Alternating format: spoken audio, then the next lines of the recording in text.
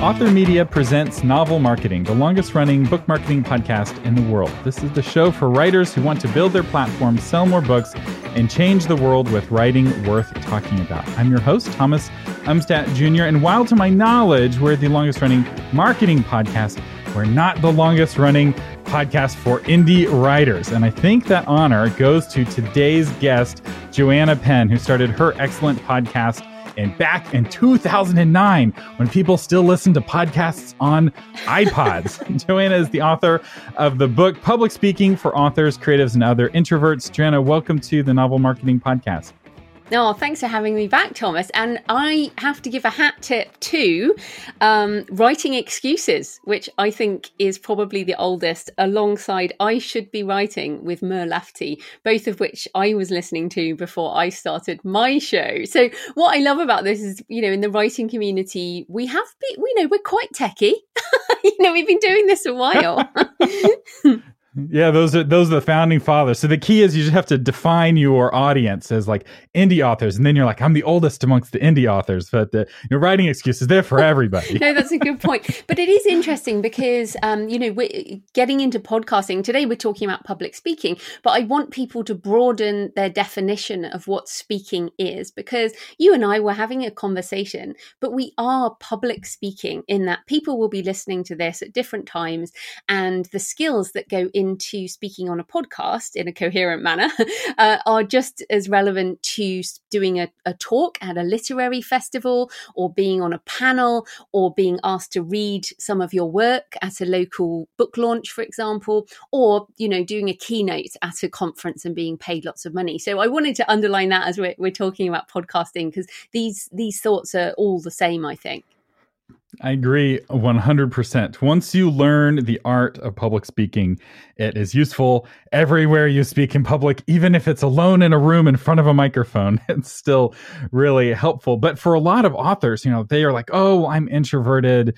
Public speaking is not for me. I'm afraid of public speaking. Why is it that, especially for introverted authors, public speaking can be so intimidating? Well, I would like to separate the idea of being afraid of speaking with being introverted. I think that isn't it something like more people are scared of public speaking than of dying? I mean, it's one of those crazy things that we're all afraid of being judged. It's essentially that you don't want your tribe, whoever that tribe is, we're social creatures. If you stand up and say something and people don't like it, then you can be judged. And it's that fear of being cast out almost.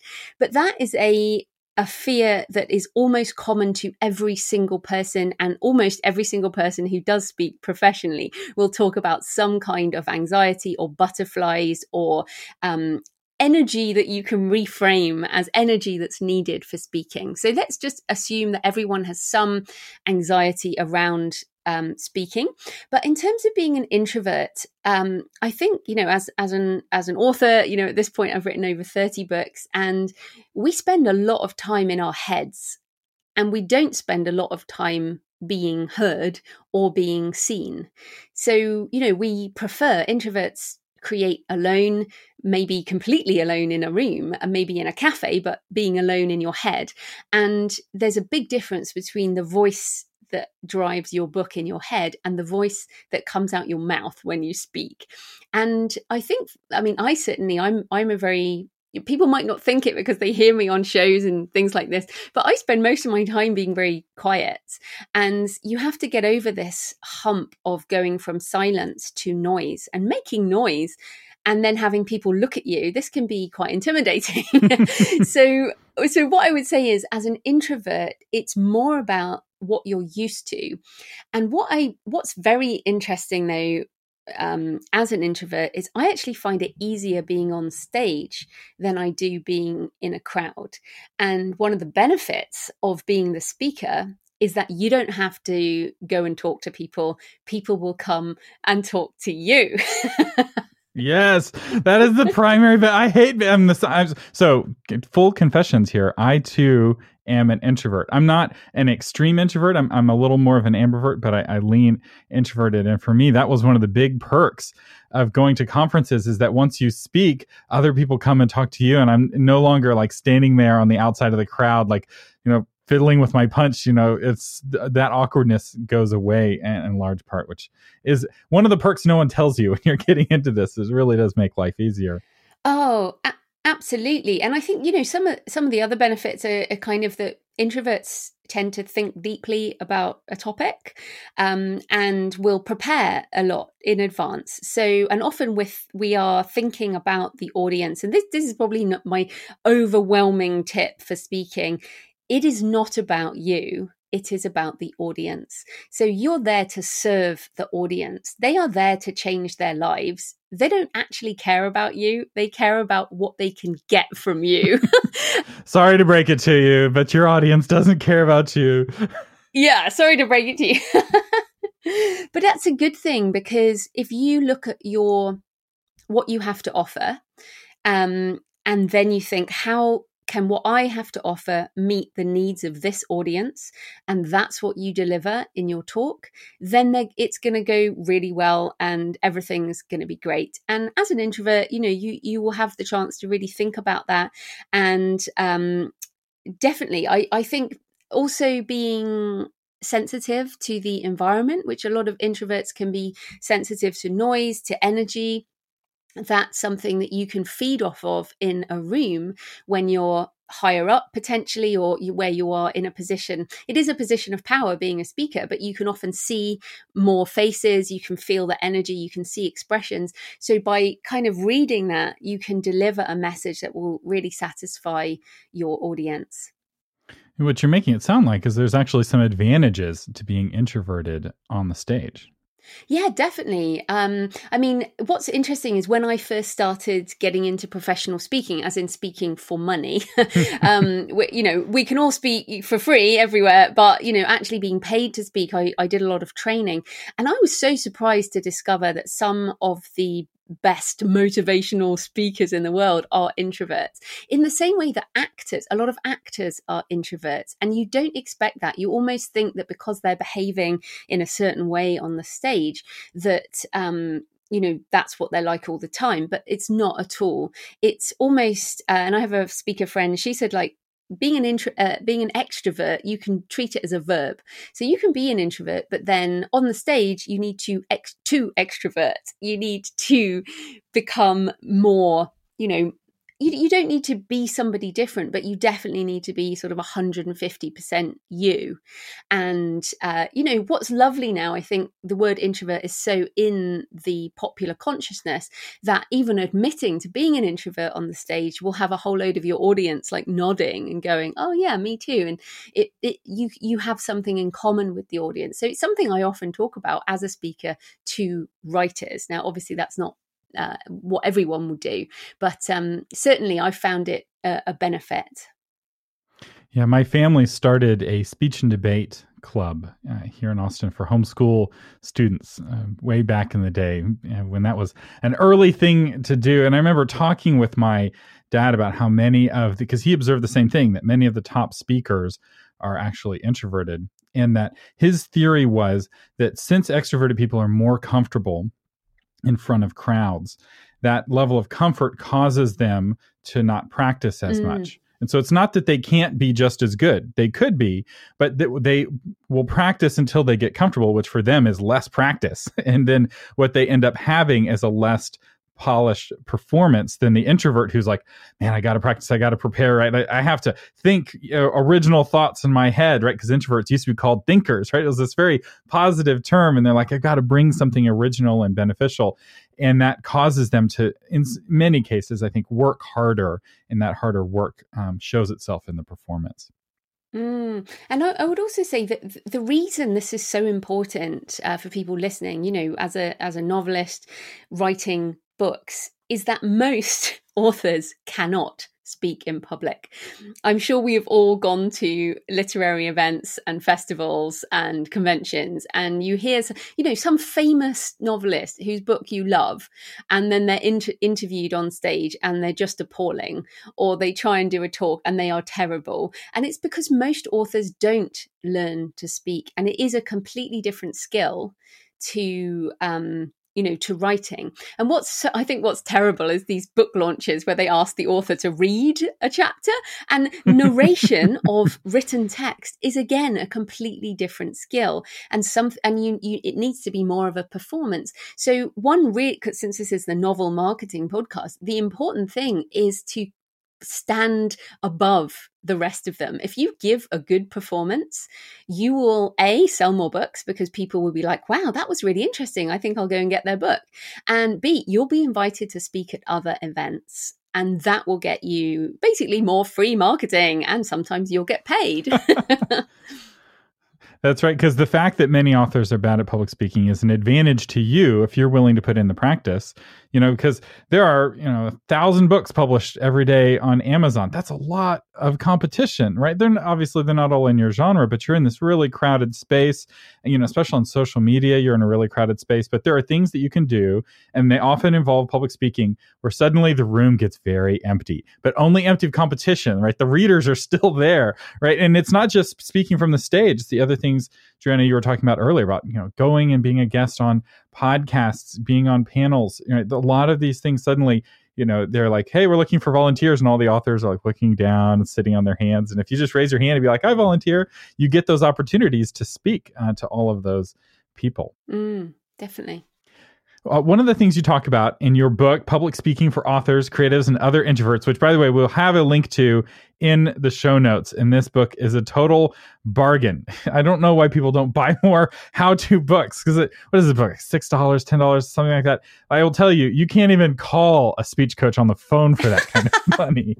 But anyway, one of the things you talk about in your book is scheduling alone time before and after an event. Why is that important? Okay, so and I have to admit, I try this over and over again, and I still, after a decade of doing these types of things, I still struggle. So basically, when you're prepared, I'll take an example. I was speaking at NINC, Novelists Inc. in St. Petersburg, Florida, last year. And it's like a 5-day conference, and I think, or 4 days, something like that. But I was speaking on the morning of the second day. I had jet lag. And I was speaking on the first morning. The pre-speaking stress. I'm an experienced speaker, experienced in my topic, but this was a new physical location. It was a new time zone. It was a new audience that I didn't know. It was material that I had adapted for this audience. So it was, I never give the same talk twice, basically. It might have a similar theme, but it will never be the same talk twice. So I had material that I wanted to share.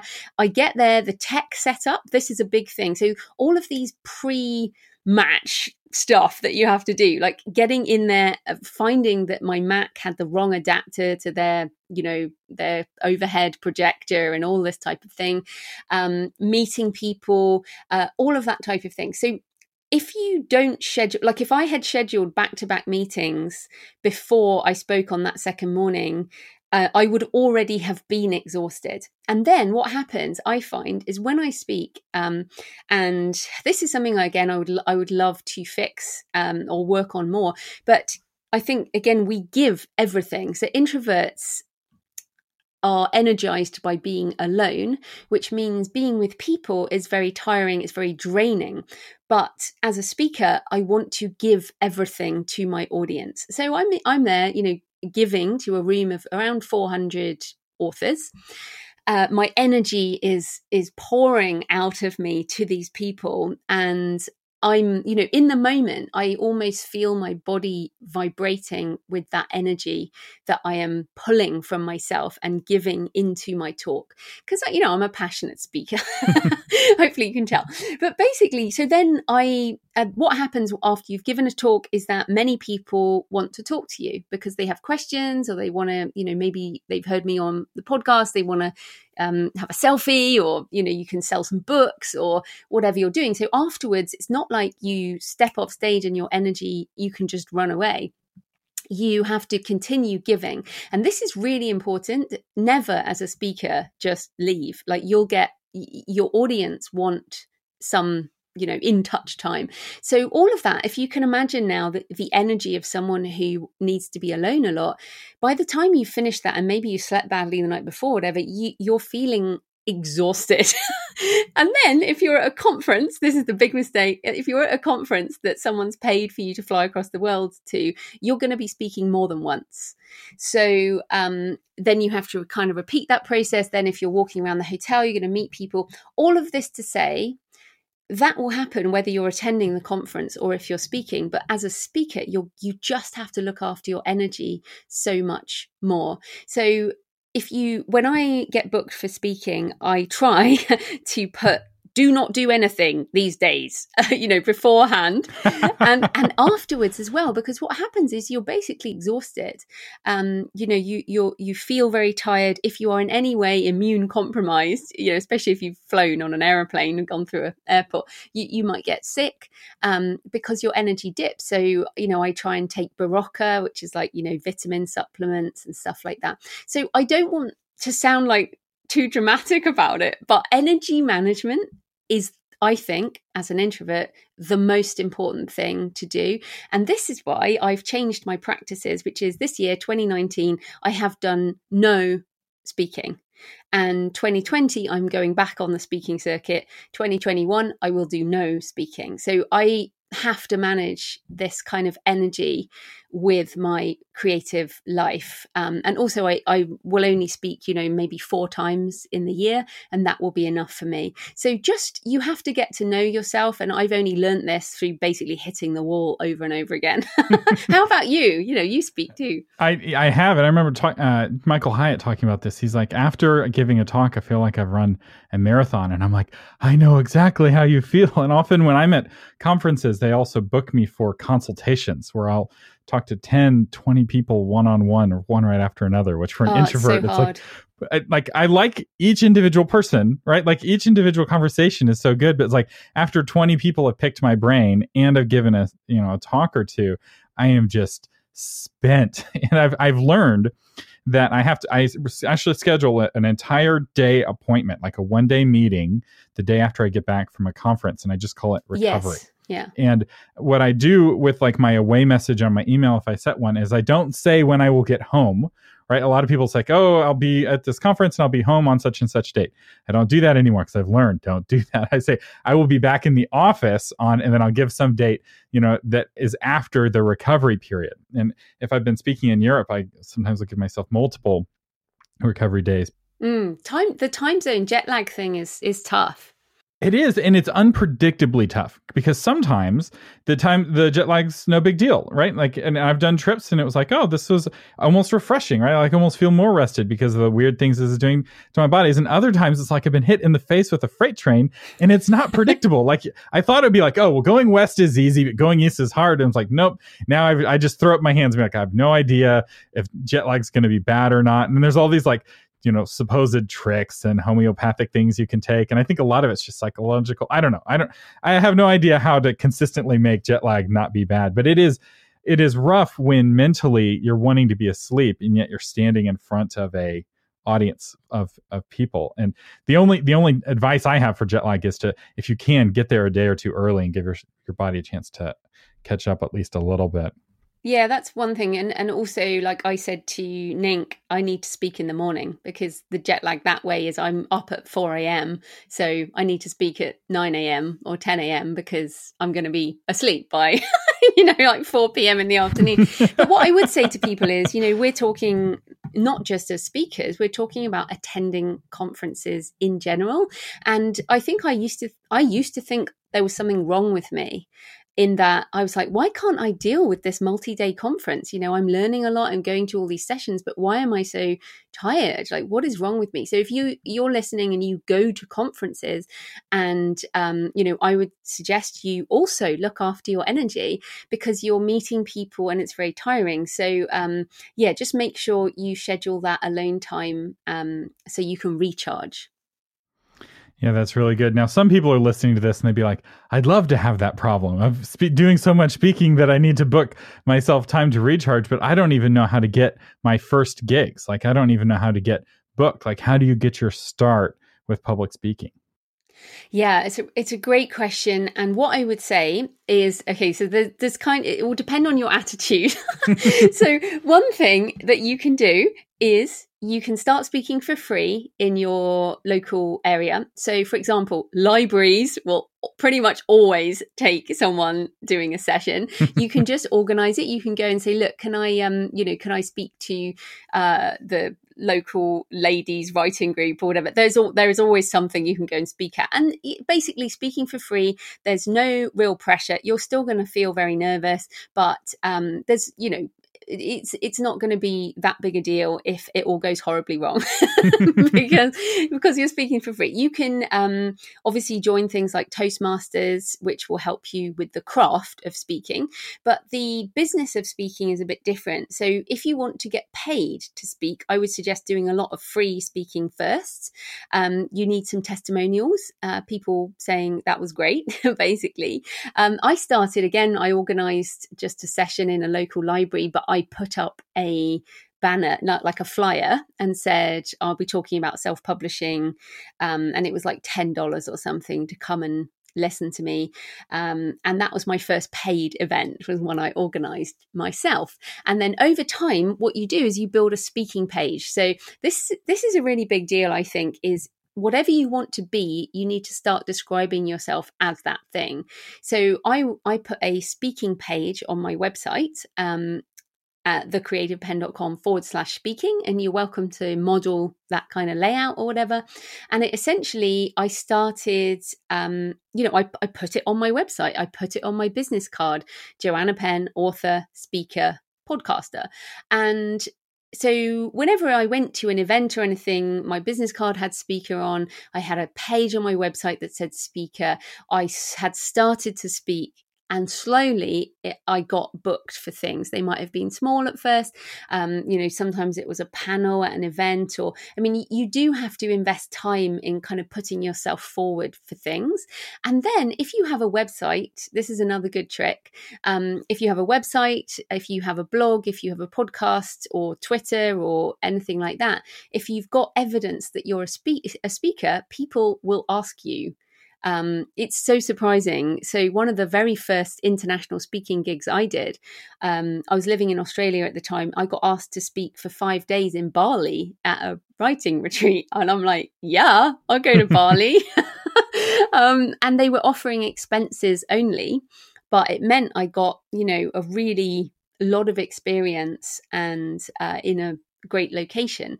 So that just came through my website. So that would be a really big tip, is make sure that you make it obvious on your website that you are available for speaking, and get used to saying you're a speaker. Yeah, a very famous speaker of the 20th century was a guy by the name of Zig Ziglar. Oh, yes. Wonderful. Yeah. By the end of his career, though, he'd be getting paid $100,000 for a keynote speech. And, someone is talking to him about, like, how dare you get, pay that much money, for a keynote speech? That's crazy. And he's like, well, before I did this for this much money, I spoke a ton for free. I think he said I spoke 1,000 times for free before I ever got paid. I don't know if that's exactly the number, but he did it a lot. And he's like, because now every time I say, that's $500 that they spent for me to say, right? It's like totally changes the perspective, because you're right. And that it helps you build your portfolio. It helps you build testimonials. And by the way, the best time to ask for testimonials is right away, while the energy and excitement of your talk has just happened, not like 2 weeks later after it has faded. You'll get a much better testimonial like the day of or the next day.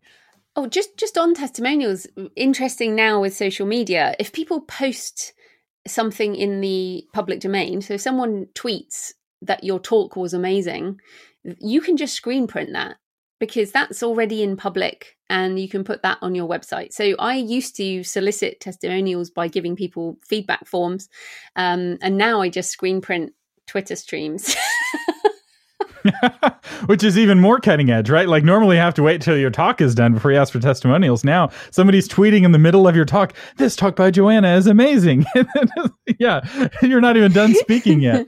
Yeah, I love that. And that's a reason, and one of the things you talk about in your book, it's 2019. Don't tell people to put their phones away because it'll just make them angry and they're not going to do it anyway. Instead, try to see that as competition, right? It's like your job as a speaker is to be more interesting than their Twitter feed. And because who knows, maybe they're tweeting about you and you'll be able to screen grab that later and put it on your testimonials page. Yeah. Plus, a lot of people now take notes on their phone. They could be, it's really not, I get really angry if people tell me, tell everyone to put their devices away. I'm like, seriously, you're showing your age.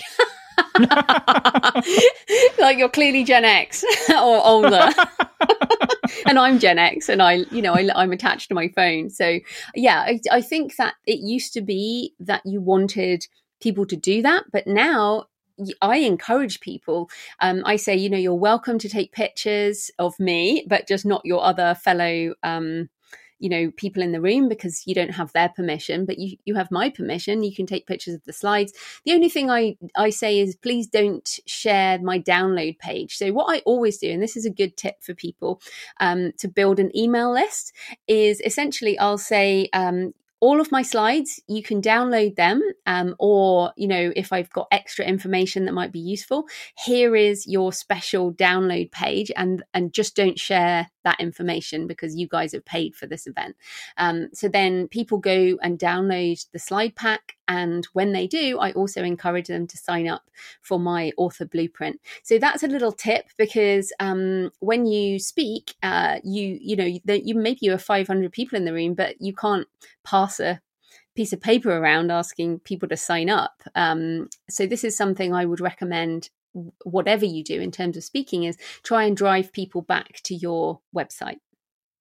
And having that reader magnet, which we've talked about on other episodes and we'll talk about more in future episodes, is really key, right? If you didn't have that author blueprint giveaway, right, that immediate reward, that page would be far less effective, right? But because that blueprint is so valuable, people are happy to sign up, which, by the way, is still available at creativepenn.com. /blueprint. /blueprint. But I guess we should say that this is the novel marketing. I also have my site JF Penn, which is my fiction name, and I have JFPenn .com/free. So you can collect an email list for fiction as well. But mainly as a novelist speaking, you are more likely to be maybe teaching writing classes or at a festival talking about your book or something like that.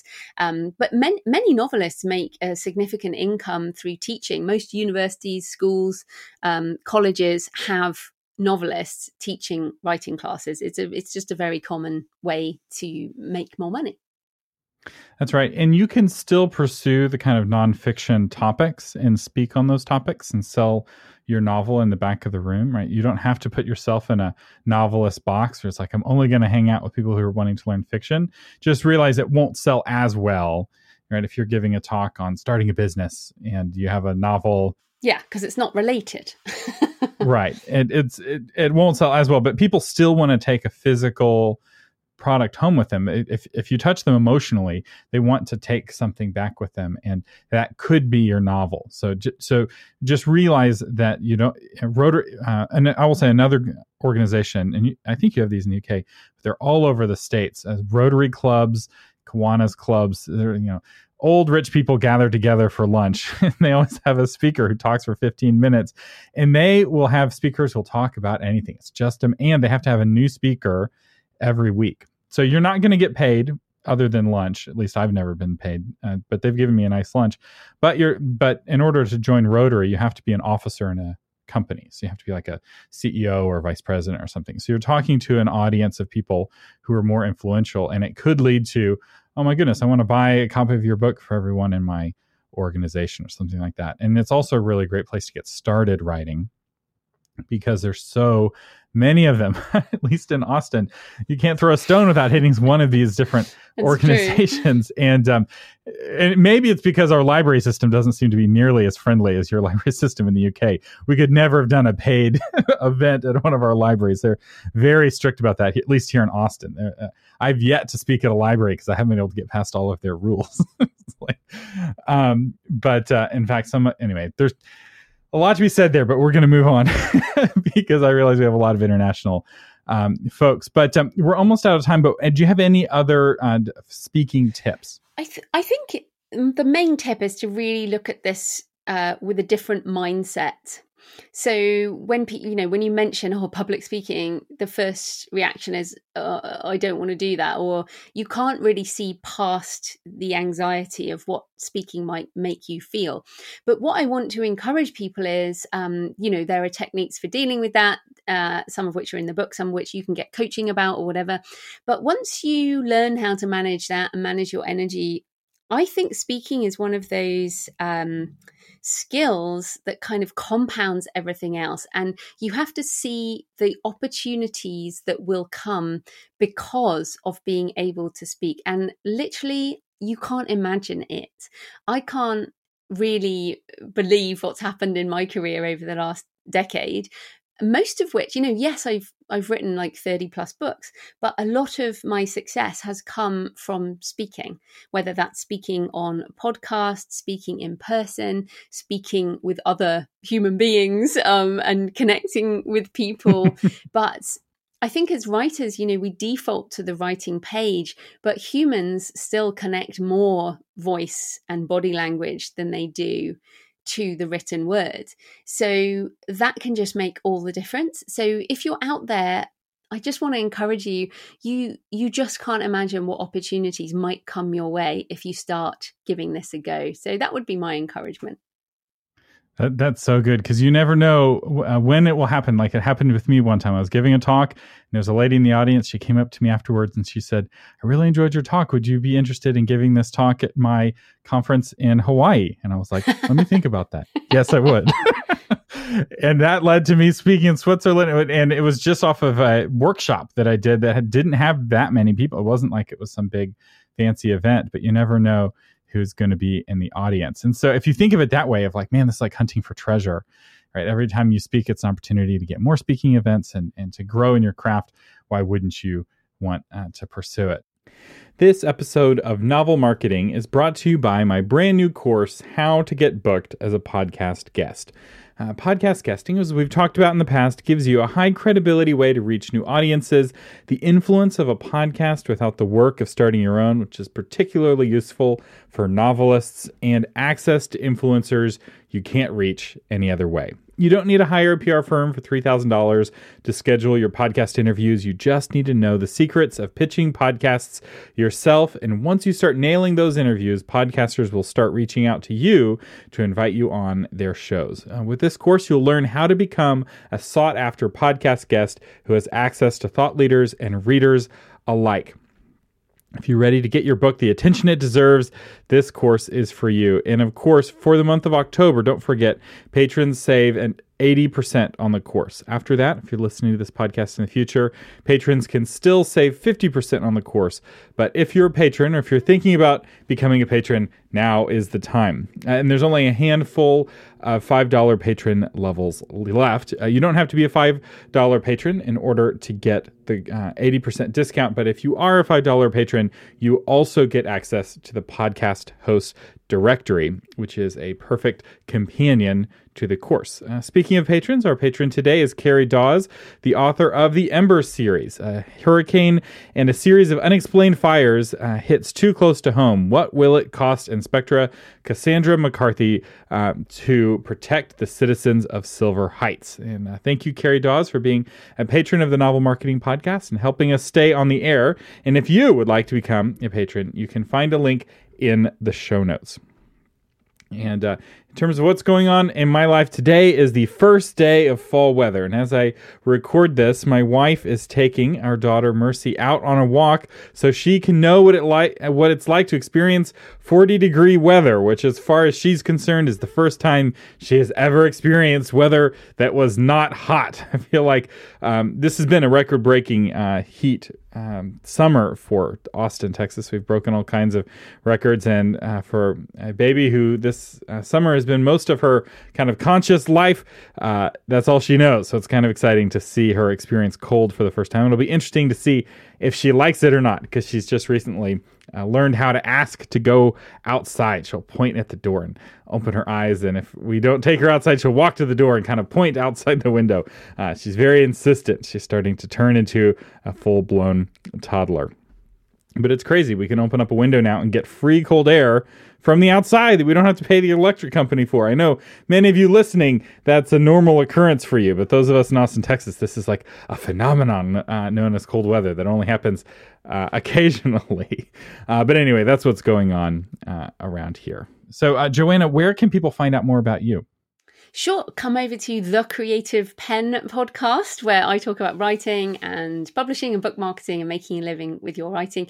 And you can find all my books in all the usual places. And I actually narrated this book, Public Speaking for Authors, Creatives and Other Introverts. So if you like audiobooks, you can get it on the usual audio platforms. Which is the version that I listened to. And really, you're doing yourself a big favor if you go and get this book. Because one of the things I really like about this book is how basic it is, in the sense that it doesn't assume that you know anything about getting speaking or starting speaking. So if you're just getting started and you're really intimidated, this is not a book that's going to talk over your head. And I've read a lot of public speaking books, and some of them are very advanced. And this one, it's like, here are the fundamentals. This is the basics. It also has advanced tips, but it doesn't start there for sure. And I found it to be a very approachable book, and I couldn't find anything I disagreed with. So I guess I'm obligated to endorse it. Oh, there we go. Well, thank you so much, Thomas. It's always great to talk to you.